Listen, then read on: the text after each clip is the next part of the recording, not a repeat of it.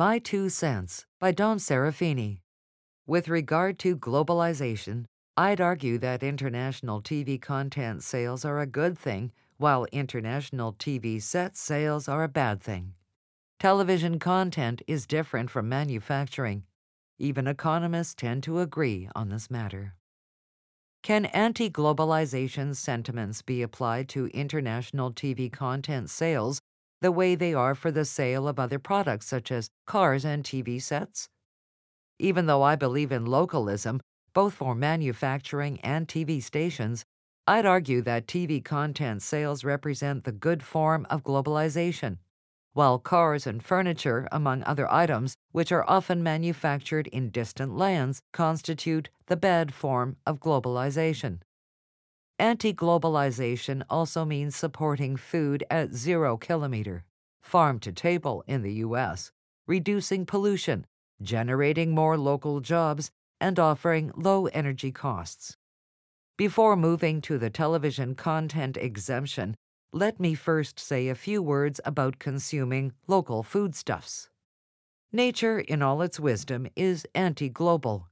It has devised a way to grow food according to seasons as well as people's needs. In the winter, we need vitamin C to fight the common cold. Nature, therefore, has given us oranges. In the summertime, when dehydration can be a problem, watermelons abound. In the fall, when the human body needs to reinforce immune systems, here come grapes. We won't do ourselves any favors if, because of globalization, this natural order becomes disrupted. Economists see globalization in purely scientific terms. Nations with little capital and large labor forces tend to attract nations with tons of capital and smaller labor forces. The same economists, however, recognize that globalization doesn't help rich countries where manufacturing is concerned.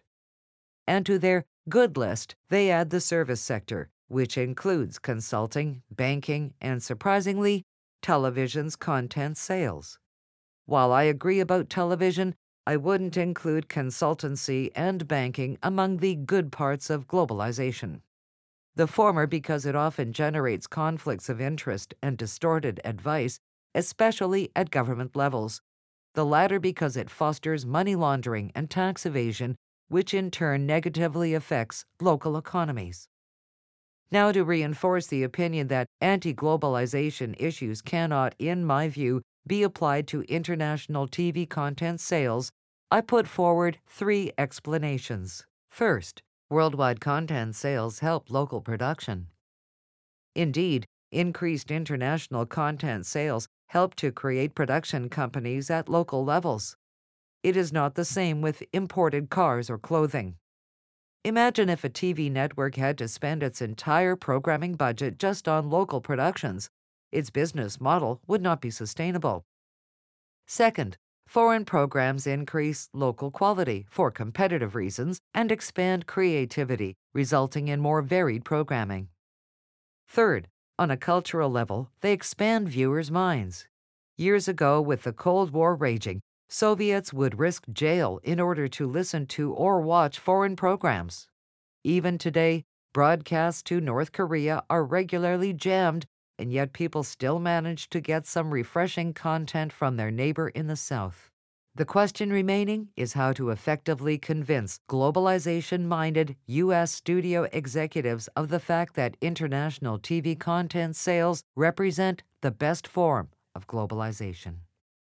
This has been My 2 Cents by Serafini.